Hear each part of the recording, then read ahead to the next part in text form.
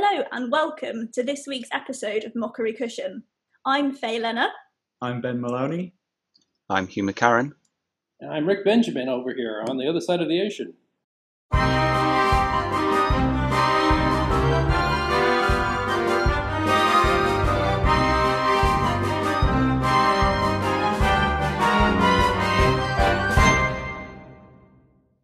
So today we are joined by a wonderful guest. We have US-based musical historian and conductor Rick Benjamin. Hello, it's great to be here. So Rick, could you please tell everyone a bit about what you do and why you have such a passion for it? Sure. Well, I'm a full-time music historian and conductor. I'm probably best known for my work with a repertory ensemble called the Paragon Ragtime Orchestra.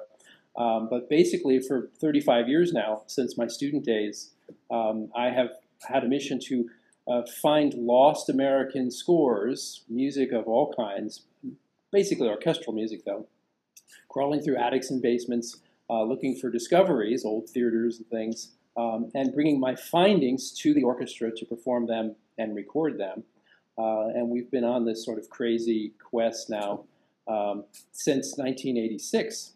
I started the orchestra at the Juilliard School back during my undergraduate days. And we've been rolling all this time. We're on hiatus now, of course, as the rest of the performing arts world is due to COVID. But that's essentially the job. I do work for the orchestra. It is an actual institution. But essentially, I am freelance. I do conduct other orchestras as well. Over in your neck of the woods, the Irish National over in Dublin. I've come over there a few times, and orchestras in Scandinavia and all over the place. But Paragon's travels have taken me and the orchestra to 7 countries and 49 states. We've played in most of the major concert halls in North America now, and Which one's looking forward to missing? getting back to it. Which state is missing? We're missing Idaho, and I'm not sure what's going on out there or what happened. I think it was something I said on the Today Show once about Idaho, and I've been banned from the States somehow. But for some reason, we have never played in Idaho. We've been in Iceland, but we have never been in Idaho. So, I mean, think of the indignity there. I mean, there even are some good potato-based rags we could be playing, but they have none of it. So There's a rag for everything. there is, actually. In our collection of orchestrations, we have over 800 of them from the period, and really any subject you care to think of, it is covered in a syncopated fashion. So, What's the strangest title of a rag that you've ever heard? oh boy, the strangest one, something called Frangipani rag, I think, is the strangest one I can think of off of my top of my head, which I'm told is some sort of pastry, I think. But anyway, there's a microbe rag, there's an epidemic rag, there's an influenza blues from 1918. So essentially, if we could meet, we'd have a whole theme concert ready to go. But We need a COVID rag. yes, Yeah. well, I'm on it. composers are on your end of the line, so get cracking. More than 55 for it this time. Yeah. Ouch. And a lot of what you do is based in theatres, right? With playing to movies and playing. Right, yeah. We do. We've played more than 700 programs accompanying films over all this time. In fact, unfortunately I seem to be dreaming in black and white now. It's really odd. Yeah, back in the latter part of the 1980s, because the instrumentation for the orchestra is the same both for music that was played in the theaters and ballrooms as was played in the early days of the cinema, we started being asked to accompany films as a kind of a sideline, and the presenter would have the film and they'd have the musical score, and we would show up and rehearse and play. But then in 1992, something amazing happened. I was sitting in my office and the phone rang, and it was the chief librarian of the music division of the Washington, D.C. Public Library And he said, Rick, we were down in the basement yesterday. I love calls like that. And he said, we found 26 crates of silent film orchestra music from the old Capitol Theater here in Washington. It's been sitting down there since 1942. No one's opened it. We're moving into a new building. We need someone to take it. Would you be interested? And of course, by that point, I was already standing at my desk with the phone, getting ready to head out there. And basically, the story was that whatever institution could promise to do public performances with the materials would get it. So they asked Eastman School, and they couldn't promise. They asked a few universities, they couldn't promise, but we could. So I indeed went down with a truck, great big, panel truck, and spent a day and a half loading that stuff. And it was the scores for over 900 silent films, going back to 1912. And so from 1992 forward, we have spent a lot of time accompanying films with their original scores. And there's a bit on YouTube of us. You can see us doing things. But it's really fascinating. It's actually that melding of sight and sound from that period is just magic that you can't describe. And it only seems to work in a large auditorium, too, especially a historic cinema, which is largely where we do these performances. You'll have 800 people. You're in the pit with the original score for Charlie Chaplin's whatever, and the audience is sitting there, and then the magic happens. So it is a lot of fun. It's the most difficult conducting that I have ever had to do, and I've done ballet and opera and everything, because live performers are somewhat pliable, even if you're not doing their tempo with the accompaniment. You won't hear about it until later. With a film that's going, say a 45-minute film, when you get out of sync, the audience knows when the sword fight is still going on and the love music is, right. So it's actually quite difficult to do, and somewhat stressful too. The guys in the pit say they never see me sweat as much as when I'm doing a feature film. Because you don't have any kind of, I guess there was no click tracks or things back then. You're just going No, off. we didn't do anything like that in those days. And from what I gathered from reading, there were a lot of journals or magazines devoted to this work back in the day, and I collect them and I read them. The kind of tightness of synchronization that we're used to as people who watch television and modern movies wasn't expected in the 1920s. They got pretty good. But that really, cutting off here and starting this and that is something that you can only do with a totally produced product on a soundstage. But I try and get as close as possible because audiences have that expectation that, the iris is closing, the music cadences stops, and, the next cue begins. But it's pretty difficult to do. I don't know if you guys have heard, we have a great recording called Pioneers of Movie Music. It's 80 minutes of music played by various composers of that period. And we used a bigger orchestra too, about a 20-piece orchestra for that. So anyway. Is that with horns and things as well? Yeah, because in the larger cinemas here, we had what was called the full orchestra, which doubled the strings, added double reeds, so one oboe, one bassoon, 2 French horns, second clarinet, and sometimes harp. And so there are quite a few film scores in that bigger setup. Yeah. And in some of the cities back in the day, in the 20s, had enormous orchestras. 55-piece orchestra in a big city was not unusual. The Roxy Theater in New York had a 110-piece orchestra in the pit, playing 3 times a day. If you can imagine that. It was the largest orchestra on the planet. It's bigger than the New York Philharmonic. You can imagine these guys down there sawing away for their cartoon and the Western and everything else. Anything that was thrown at them. Yeah, and it was a high watermark for employment too, because they were literally, the numbers I've come across, somewhere between 8,000 and 10,000 orchestras of the United States during the silent era, just playing for cinema. So it's an army of people doing that every day, and indeed that formed the core of the symphonic tradition in the U.S. in the post-silent era. Some of our great conductors and musicians, players came out of the silent film pits. I mean, Eugene Ormandy of the Philadelphia Orchestra was a fiddle player at the Capitol Theater in New York. That's how he started his music career.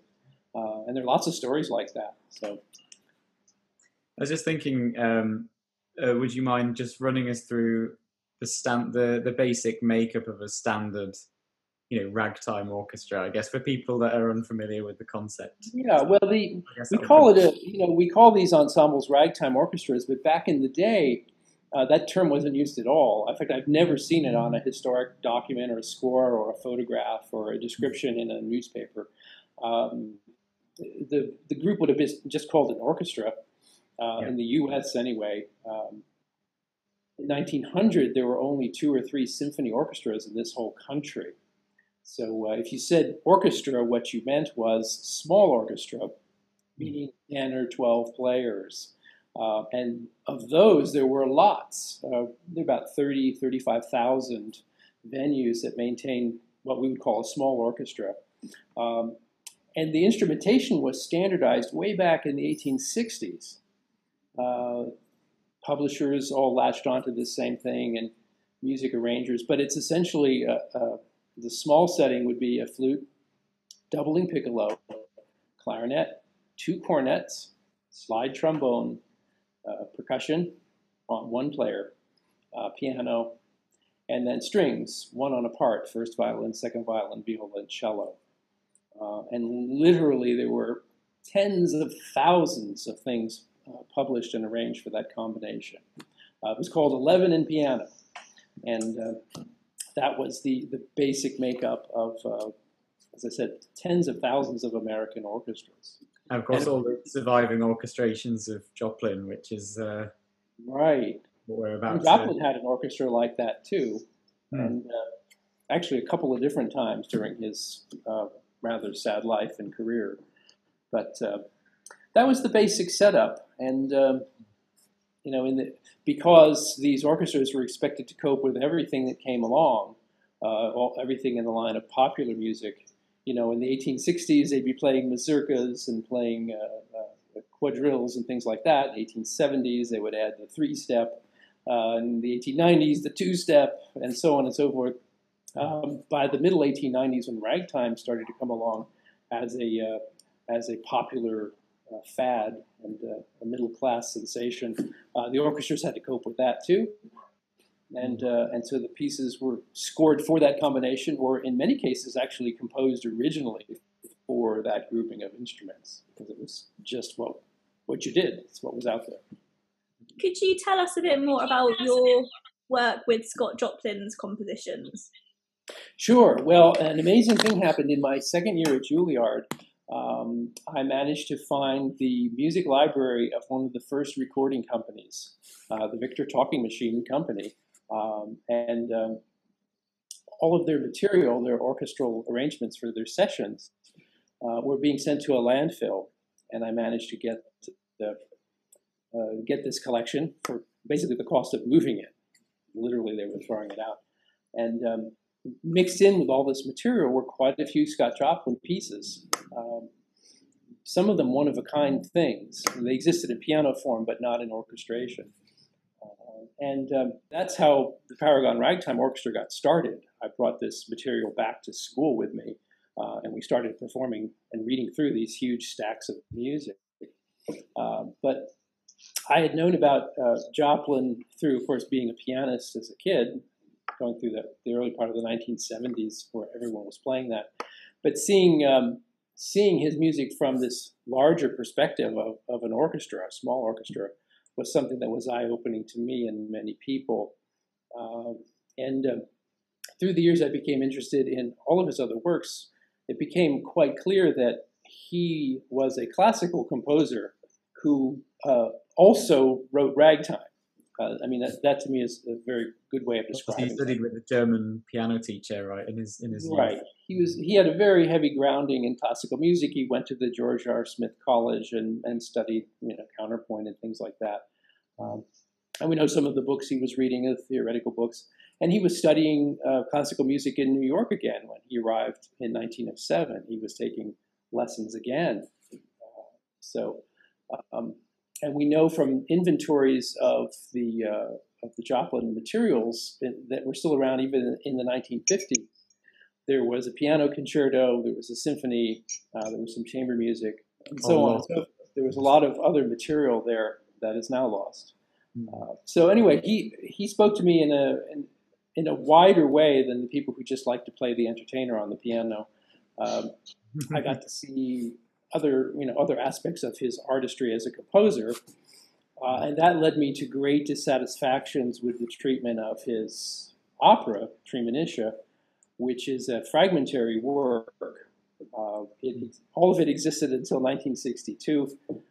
If you've read my book on the opera, and I think you have the essay, one of the attorneys for one of the estates threw out all of the materials for the opera, orchestration, staging, choreography, all that kind of stuff. Tell us a little bit about that experience when you bumped into him. It was a wild thing. Paragon Orchestra and I were doing a concert. Speaking of live radio, it was in 1988, and it was a live radio program, 1 hour, on the New York Times radio station, which was WQXR. It was the classical music station in New York City. And they did some live shows. And this was a live broadcast from South Street Seaport, which is a giant outdoor museum with sailing ships and a pier that goes out into the water. So we were performing this concert both for about 8,000 people who were there and then live on the air, which was very neat. And we finished this. It was a hot July day, and I was backstage and just getting ready to take my suit off and get back into street clothes. And the stagehand came up to me and said, "Oh, there's someone here who wants to talk to you. And he looks like a lawyer." And of course, what's this about now? America being famous for its the litigious nature of everything. And this gentleman was ushered in to me. He asked me to not reveal his name because he didn't want to be forever known as the man who threw out all of Scott Joplin's music. But he was an African-American attorney who had worked for one of the many tangled estates that had the control of the Joplin materials back in the 60s. And this was before Joplin had really come to international recognition. And as this gentleman said to me, in 1962, nobody knew who Scott Joplin was. Yeah. But he did describe to me the boxes of things that he had put away as well as he could remember. This was 25 years after he had done this.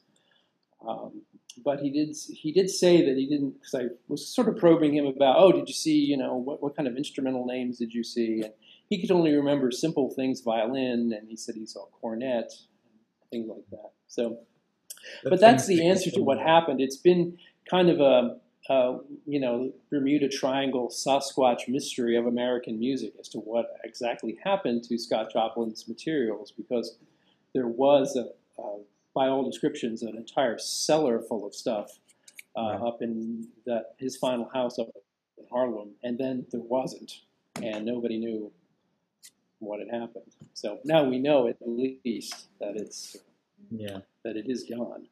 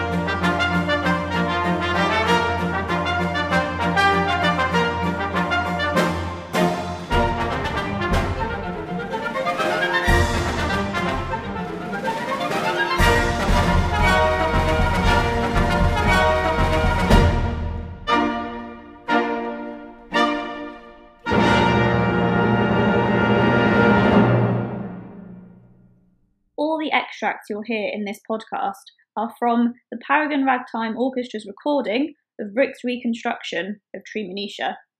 There, we heard a clip from the end of the overture. And this wasn't, Treemonisha wasn't Joplin's first venture into opera, or at least musical. That's right. Yeah, he had at least two other larger scale works. There was a ballet, which came out right around 1900 or 1902, called The Ragtime Dance. And that was something that he had actually staged in Missouri. And we have the and piano then there version of that. was a first opera called A Guest of Honor, which Joplin and his own company actually did tour. In fact, I found, going through tens of thousands of old newspapers on microfilm, which is why my eyesight is so bad. Hello. That the opera had actually been performed in quite a few other places than had been originally supposed. He'd actually toured it for several weeks before disaster struck. One of the box office agents ran off with the proceeds, and which I should mention was a common hazard of the early show business. You had to really have a dependable person. Eloping with the profits, yeah. Yeah. So didn't perform it for the president one time or something?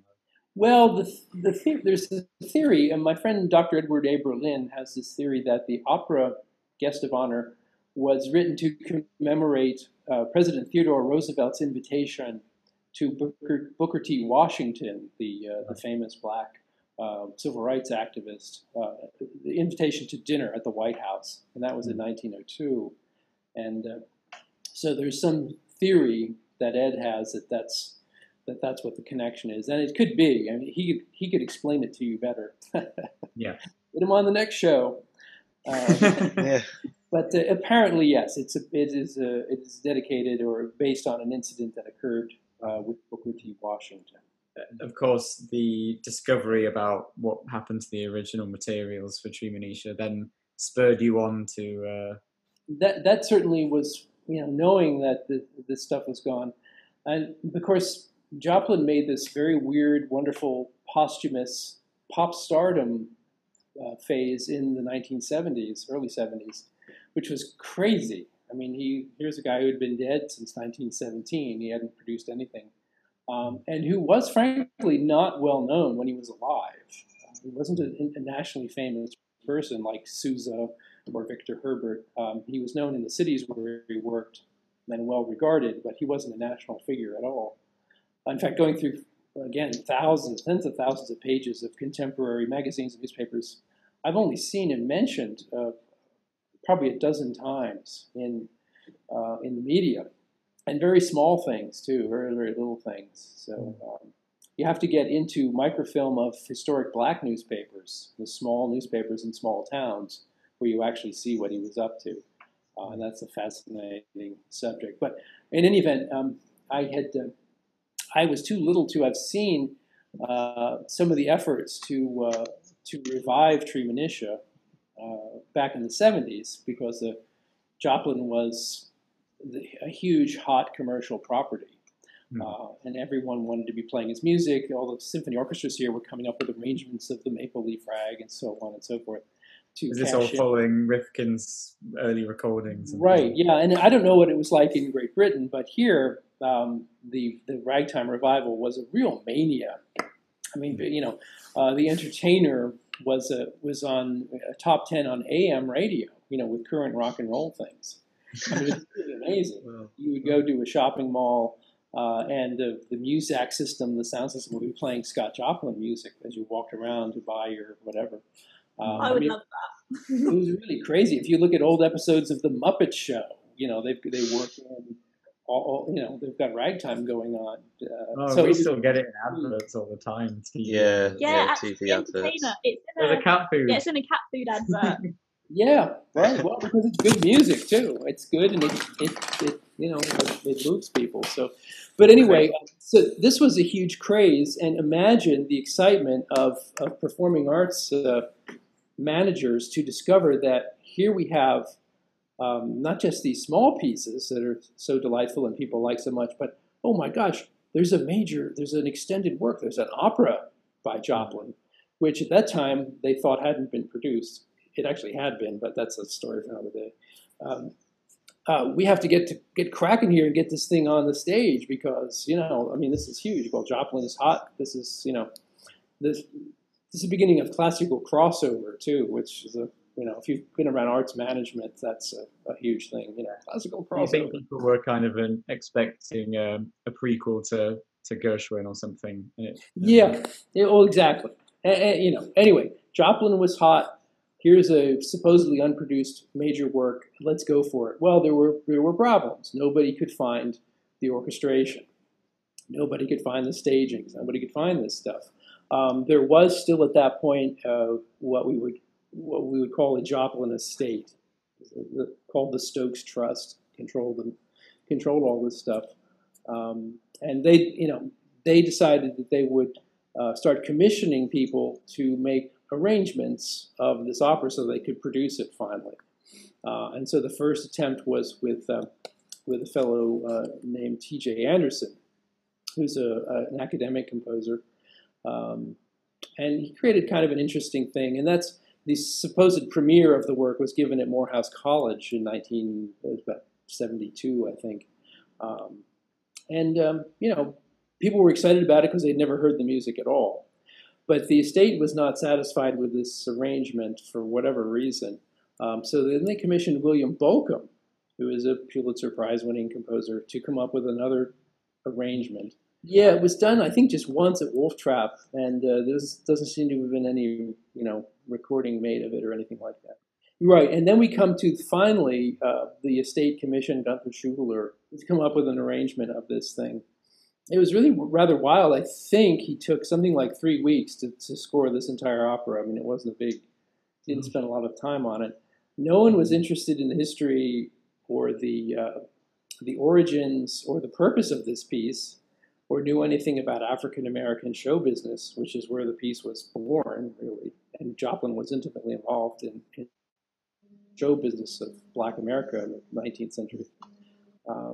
They were just interested in getting something on the stage really quick so that they could sell some tickets, make a TV show, etc. So, because that one has banjo and all sorts of stuff going on. It's really nuts. And so I had heard bits and pieces of it because they would play it on the radio.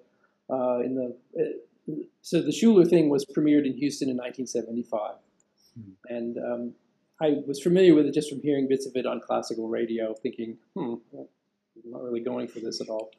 And then eventually, quite a bit later, I might have been a student at Juilliard by then, but I don't exactly remember. That performance had been videotaped, and our public television station in New York played the whole program. And at that point, I knew the opera very well because I had acquired a copy of the piano vocal part, which was the only thing that actually survived from Joplin's time. And I was playing on the piano and singing and, imagining what it would be like in an old music hall with a pit orchestra and wooden scenery and canvas drops and, simple, sweet production. And here comes this thing on my television. This really looked like, Peter Max, if you remember, that sort of iridescent, weird paintings as a set. And guys in crocodile costumes crawling across the stage. And they had changed reharmonized sections of the music. It's, wow, there's this giant blues chord in the overture that's not in the overture. It's suddenly out of no place. It starts doing that.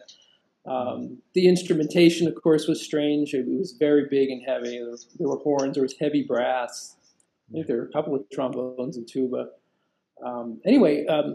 It just was a very strange and surrealistic thing to watch this. Like, what are these people trying to do? They're trying to add gravitas where none is needed. It's not that kind of a show. That's just not what it's about. And then a few years after this experience on television, I was asked to be a consultant in a production that was being done in New York with the Schuller score. And it was the same sort of thing. I'm watching this unfold going, why are you turning Scott Joplin, who has a very distinctive voice and something to say, and the only document coming out of the African-American post-Civil War period. It's the only opera about this. Why are you trying to turn this into Verdi anyway? And torturing everyone in the process. It doesn't make any sense. And no one, of course, in that production would listen to me anyway. So I determined at that point, this is about 1993, that I would go and create a forensic reconstruction, search the world for every single bit, molecule of information or score of this opera, and put together a forensic reconstruction. And I spent something like 15 years working on this thing. It was a long time. I actually went to Arkansas and met with the Joplin family. They're still down there in the Red River section of Arkansas and Texas. That's where the opera is set. The family is still there. And put this thing back together. And among the many things that Schuller had done was major alterations. He removed the dialect. If you look at the score, Joplin's score, he actually has all the characters singing in Arkansas dialect of 1880 for the Schuller production, and everyone who's used that material since then. That's completely gone. Everyone sings in standard English. It's very strange when you read Scott Joplin, who has left written, there's written prose. He wrote a manual of playing ragtime, and it's in this very standard, rather heavy English. It's very formal, very florid English. So he obviously didn't speak in Arkansasese or write that way. He was creating his opera to memorialize his people. This is what he was trying to do. So to actually scrub that already takes one whole layer of meaning off of his work. So I put all of that back in, spent a long time working on this thing, and put various parts of the opera, the instrumental stuff, into Paragon concerts for a long time. And then finally, in 2003, we got the San Francisco Stern Grove Festival decided to produce it, an actual authentic circa 1911 performance of Treemonisha. And it went very well, and the rest is history. We continue to do, we've done about a dozen of them now in different places. And back in 2011, recorded the work with a major box set recording. So that probably used up every 1 and 0 in all of your computers. So we'll see you next time. And for anyone interested, there's a book. Rick wrote a book as well about about all of this stuff, which comes with the recording, right? Right. Yeah. Well, the book with the set. Yeah, you guys should have it. I mean, it's. I'm sure it's available there. The university must have it, or you could even buy it at some point. I don't know. So anyway, that's what we've been doing, and that particular work has been well received. The critical community, all the major critics lined up and said, "Wow, yeah, you're onto something here," and the academic people came aboard too. The musicologists at the big universities, by and large, have said, "Oh yeah, well, if you actually do it the way it says, it actually sounds right, and it works on the stage." So there you have it. Yeah, I mean, that's one thing. Whoever I've played this stuff to, they always say you'd almost never guess, but that combination, it just works so perfectly well. It's so it has a real, I guess, nostalgic sound of the period, doesn't it? Naturally. Yeah, I mean, it's the sound that Joplin was used to hearing in terms of the instrumentation, the accompaniment too. I mean, when he went to the theater, that he was hearing small orchestras.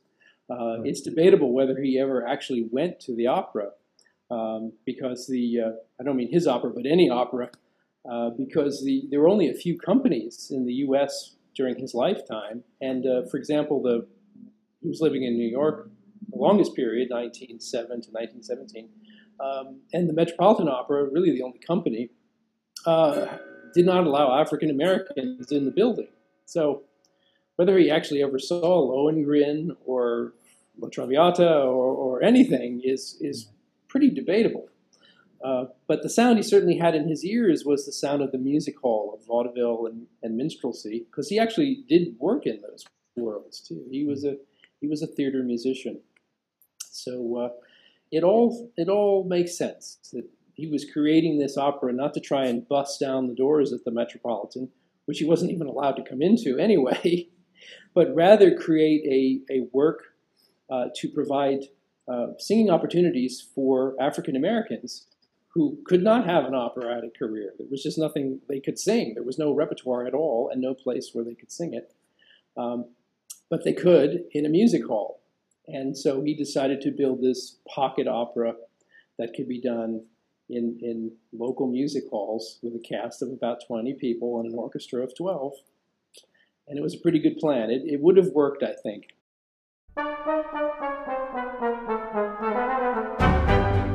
There was a man before the war. Said he didn't like his mother-in-law. I know we'll have a jolly good time. Because the weather's very fine. Swing that lady, swing that lady, swing her chicky, hey, all the way around, swing that chicken, swing that chicken, swing, swing, gals are smelling. There, you just heard an extract of the chorus "We're Going Around" from Act 1. So I remember there were rumours flying around when people first started looking at this thing that it was never produced, never performed, never Right. heard at the time. But that's not entirely true, right? Because I remember you saying you dug up some other contemporary reports that suggested. Yeah, I did find that he had actually performed, if not the whole opera, some major excerpts of it at a small theater in New Jersey in 1913, summer of 1913, and there isn't any doubt about it. I mean, there are advertisements in the newspapers showing these performances were occurring, and then I found in the Showbiz magazine, which is called the New York Clipper, that he had indeed actually given these performances. This wasn't just an advertisement that no one showed up to. There were actual performances because it was logged into this newspaper that actually logged Metropolitan performances. So it did happen. Whether or not he liked what happened is, up to anyone's interpretation. I suspect that he didn't like the way it went, as many of us don't when we see our works on the stage. It's like, oh my God, I got to go back and rewrite this, or whatever. I need another soprano to sing the lead. And so it is true that he didn't talk about that performance or write about it anyway. We don't see anything in the newspapers, the black newspapers, of him saying, oh, we had this great show in Bayonne the other night. You do see these odd things of people, dramatizing it as if he sort of took Trumanisha to the grave as a sort of dying, wish that it never quite went where he wanted. I mean, right? Drama. That'd make a great film. Well, that's you make a great point, Hugh. Someone actually needs to make a serious, at least a documentary about Scott Joplin. It hasn't been done. Really? There was a feature film about him in the early 70s called Scott Joplin, and it's terrible. I mean, it's really it's too big. Well, they had Billy D. Williams starring as Scott Joplin, and he was very good. And they had Art Carney of Honeymooners fame as John Stark, his publisher.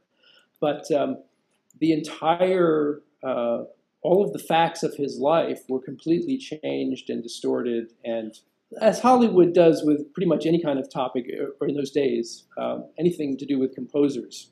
If you watch any movie, the Amadeus film of the ragtime world.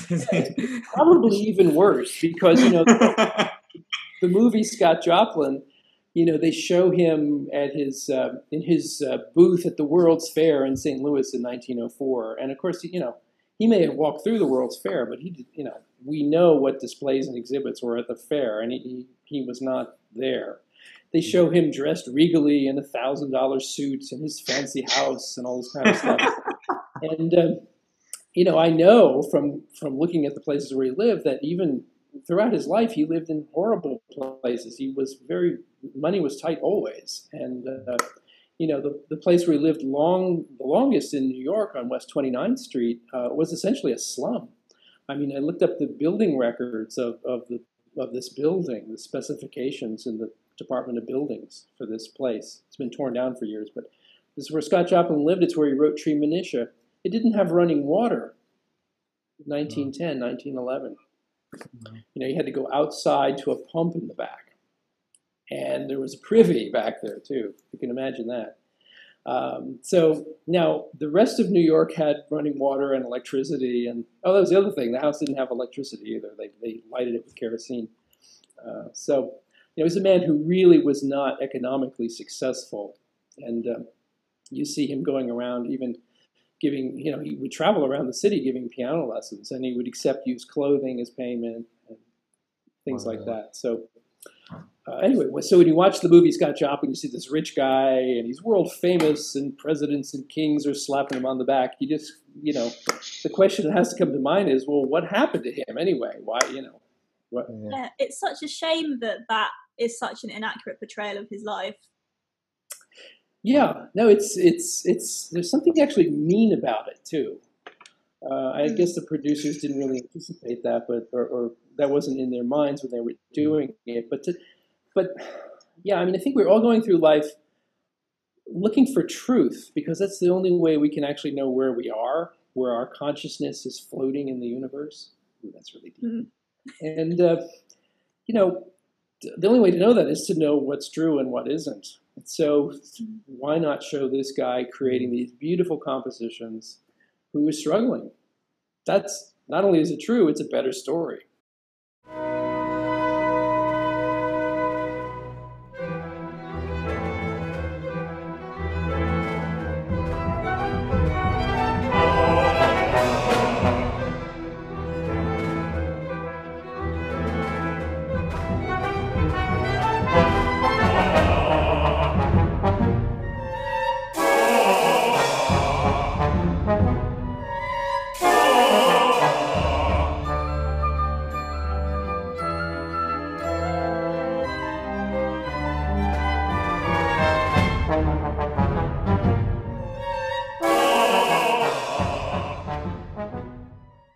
That was an extract of the mini ballet Frolic of the Bears from Act 2.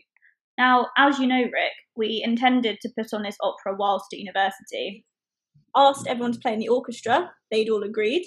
We'd signed people up for auditions, bearing in mind the auditions were going to be done blind, so we wouldn't see who was auditioning. All of a sudden, it just got very out of control, and we heard from other people that the opera was cancelled. The society didn't even tell us. Yeah, before it was discussed with us. They didn't discuss it with us. It just got cancelled. And the chair of the society even quit over the choice of this production. And yeah, we got a lot of backlash for it. And a lot of people who didn't even know what the opera was about, or were basically having a go at us for trying to tell a story that we shouldn't have apparently been telling. And it just got very out of hand very quickly. And there were lots of accusations being thrown around. You can almost hear the frustration in your voice. It was frustrating because we'd spent so much time on it, and we'd been in touch with you, Rick, and you'd spent so long preparing the parts and everything. And then all of a sudden, it was just all cancelled. Yeah. Bearing in mind, they then didn't put on another show that year, so that's their loss. But honestly... It's very puzzling. I mean, and without knowing, having a lot more information, it's hard to know what was going on there. But, this opera is, the themes are so uplifting and so universal. It's about education. It's about the uplift of helping people in your community. It's about a female who takes charge of a lost group of people and saves them. I mean, it's modern in every sense of the word, and why this should be controversial in any way is just absolutely puzzling.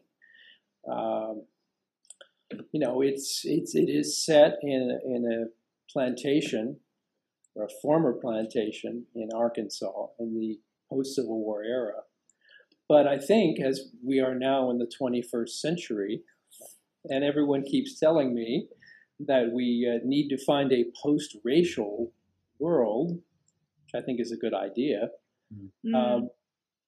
Again, to not produce an opera by this downtrodden, immensely gifted black man seems to be a very, very strange and and it almost seems like the same people who are constantly reinforcing the idea that these things need to be heard are sometimes the same people that shut them down over fear of Ben, how they're received. So what would you like to sort of outline what we think, or what the motivations really were behind the people who didn't want this to go ahead? It would be interesting, and if I can, I will comment on them. But I don't really know what was even said against the work. Well, Ben, do you want to explain that? Well, I was just going to say the key word that you mentioned there, Rick, was that it was set on a former plantation. Mm-hmm. Yeah, I think a lot of people were maybe initially scared about the context, maybe even just through misunderstandings. Yeah, and it's set after the date of emancipation as well. Yeah, it's set in the 1980s. Yeah, and I think people just, without knowing a lot about the topic, just jumped in and just voiced an opinion rather than learning all the facts and then voicing their opinion. Yes. And that is one of the great problems of the world. One of the other things with Trumanisha that I've encountered more recently as well is obviously it's kind of the only account in music anyway of someone who could relate to it. Someone who actually lived through it. Yeah, exactly.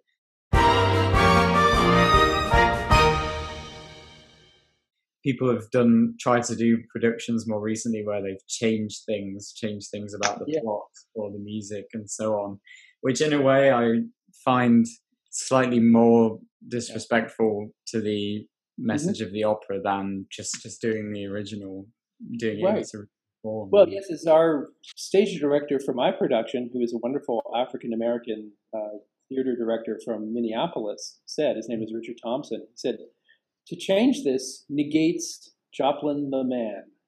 That's a direct quote, negates the man. Who are we to change it? I mean, I don't like Mona Lisa's smile, but if I show it with my paints and start touching it up, that makes me a complete idiot. And probably the rest. Well, in normal times, if I say I'm protesting, I could get away with it. But these are stories and works of art, and it's almost like defacing them to disrespect what they meant to the composer. Right. It's better to leave things alone, actually. I think, than to actually change them. And people try to retrofit these pieces of art in order to fit their own narrative.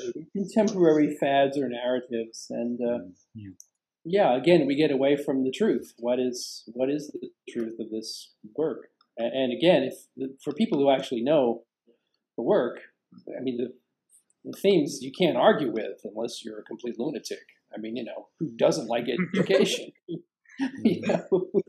Freedom. Who doesn't like, it's hard to argue with it. But again, it's presenting this to people who are not initiated, and that is a hard thing to do. So I salute you for making the effort to do it, and on behalf of Scott Joplin, whose family I know well, we salute you.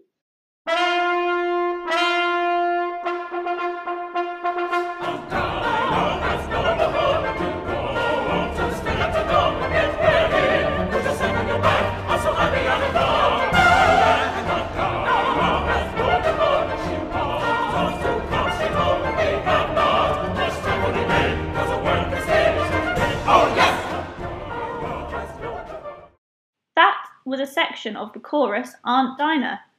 What's different, Rick, about putting on an opera like Trumanisha? An opera production company, a regularly established one, they have their templates and their working methods, and whether they're doing a German opera or a French opera or Italian, whatever, there is a certain production pattern that they use. You can't do that with Treemonisha. It's truly a one of a kind. Now, back in its time, in the early 20th century, there were other somewhat similar works in the African American theater. I mean, there was another opera composer working who Joplin was talking to, a black guy in Harlem who was having works produced.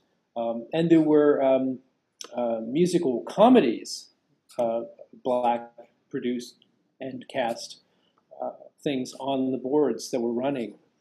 So there really was an active world of black theater going on, and that's where this piece comes out of. But those conditions don't exist in your modern opera house, and they want to put their own gloss on it. And once that happens, you lose the work. The work becomes swallowed in the production value, and it's really about choral singing. That's what this piece is about. Choral singing in community, and Treemonisha singing in standard English, but no one else. That's the other thing. If you've looked at the score, Treemonisha and her student Remus sing in standard English, very refined, fine English, and everyone else, because they are in ignorance, are singing in dialect, and that's a device. So you take that away, And of course, even use of, I guess you could almost call it leitmotifs as well. Yeah. Or certainly in the case of representing the community and the educated as a separate. I mean, he even uses, I guess, different musical styles to represent that in a way as well. Right. Yeah. I mean, you could spend, and I have done it, years literally going through this, working on it, and talking. Going, as I did, go to Arkansas and talk to folklorists down there who explain the origins of goofer dust and all these folk things that pop out of here. Now, Joplin and his black audiences in 1910, 1911, they would understand these references. The city audiences of African Americans in Chicago or New York had come from the Deep South recently. The Great Migration took place in the 1870s and was at its height about 1910, with black folks leaving Alabama and Mississippi and going to the city. And they would have, that was the audience. They would get this new experience of sung theater, no dialogue, but they would understand these references to these folksy things they knew about these jinxes and curses and not putting the hat on the bed because it's bad luck and all these sorts of things. And so there's a lot of context there. Where their enlightened living came from, essentially. Right. There's just so much context to it, but you have to know about it and you have to explain it to people and performers. I'll tell you, my first company in 2003, when we were going to perform this work, there was at the first or second rehearsals disgruntlement, and the chorus. There was a big problem, and I was brought in to speak with the chorus. They didn't want to sing the dialect. It was do's and dats and dams, no's, this kind of stuff. And I said, well, what's the problem anyway? And they said, well, we feel that this is demeaning to do this dialect. And I kind of scratched my head a little bit, and I said, well, how many of you folks have been in Porgy and Bess? Every single hand went up. Big smile. Yeah. Well, I said, you have been singing dialect written by those two great guys from the hood, George and Ira Gershwin. Do you know the Gershwin? Have another bagel and write some dialect, and you can say dems and does and So they've been singing fake black dialect and been totally, totally happy with it. Yeah. And so here we have this dialect written by a man who spoke it, who lived there. This is an autobiographical opera.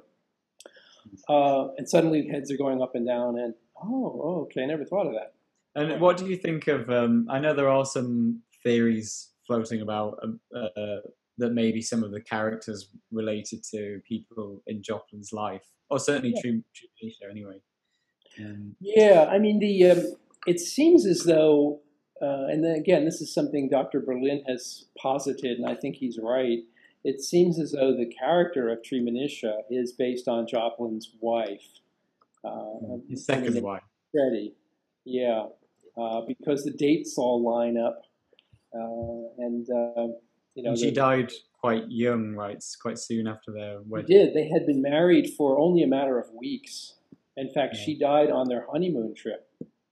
She caught some sort of fever and passed away. And so it is thought that the opera is a memorial to her, and that the character of Treemonisha is Freddie. And he wrote a waltz for her as well, right? Was it right? Yes, Bethina, which is a little bit of a mystery too. People wonder whether the photograph that's the cover art of the piano sheet for that is actually a photo of Freddie.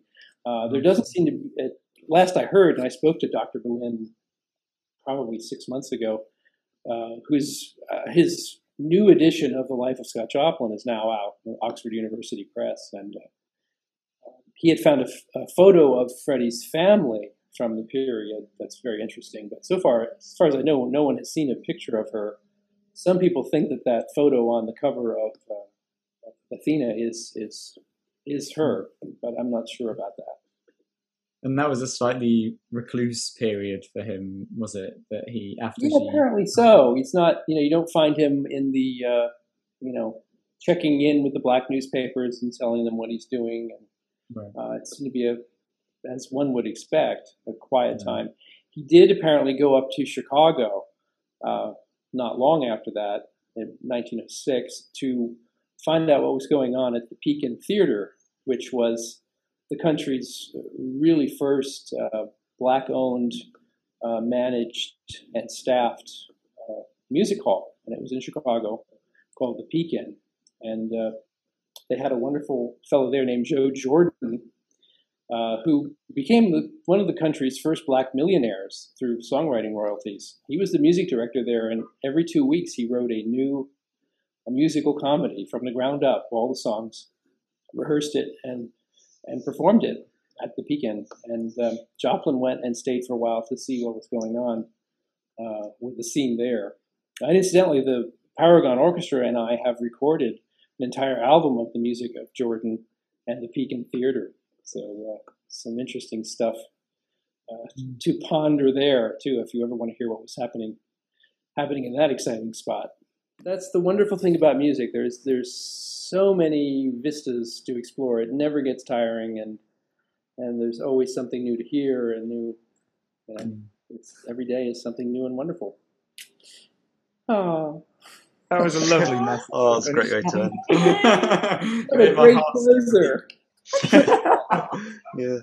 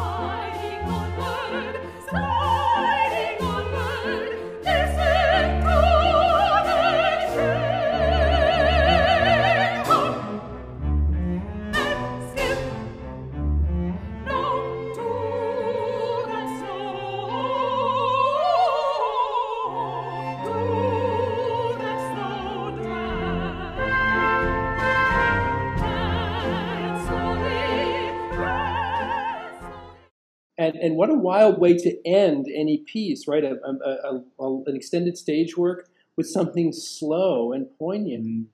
And I always think Treemonisha shows a bit of a different side in that last one, doesn't she? Yeah. She lets down her hair a little bit. Well, the thing of it is, it's interesting, and I don't even know if I got into the book, that that is a traditional African healing dance. After a war, after a battle, the village would have this dance, this slow, sensuous dance with everyone touching. And that's where that comes from. I mean, it's out of ancient Africa, transported to 19th century Arkansas. So if you hear us do it, we're playing it slowly and sensuously. When you hear Schuller do it, it's like, it's like, no, please. This is a slow dance. It's even called a slow dance in the title. Can I ask you? Is there a romantic subplot there, or with her and Remus? Treemonisha and Remus? Is that not to be revealed? Speculated on. It is. I think it almost happened in my company once, but whether it's into the opera, we can't tell their spouses about that, though. That's another story. There could be, actually. There could be. I guess it's, it's like that. It's like the classic film thing. It's almost left unsaid, isn't it? Yeah. That doesn't need to be said. Yeah, in different performers, we've had a couple of different Remuses, and the degree of closeness of those two performers has varied too, depending on who's doing it. We started out, Indira Mahajan was singing Treemonisha for us, and then Anita Johnson later. So again, it gets in the chemistry of performers too. But you could be onto something there, Ben. Well, we'll look into it. If you'd like to find out more about what Rick does, you can follow the Paragon Ragtime Orchestra on Facebook. Or subscribe to them on YouTube. Thanks for listening, guys. It's goodbye from me. It's goodbye from me. It's goodbye from me. And it's cheerio from me.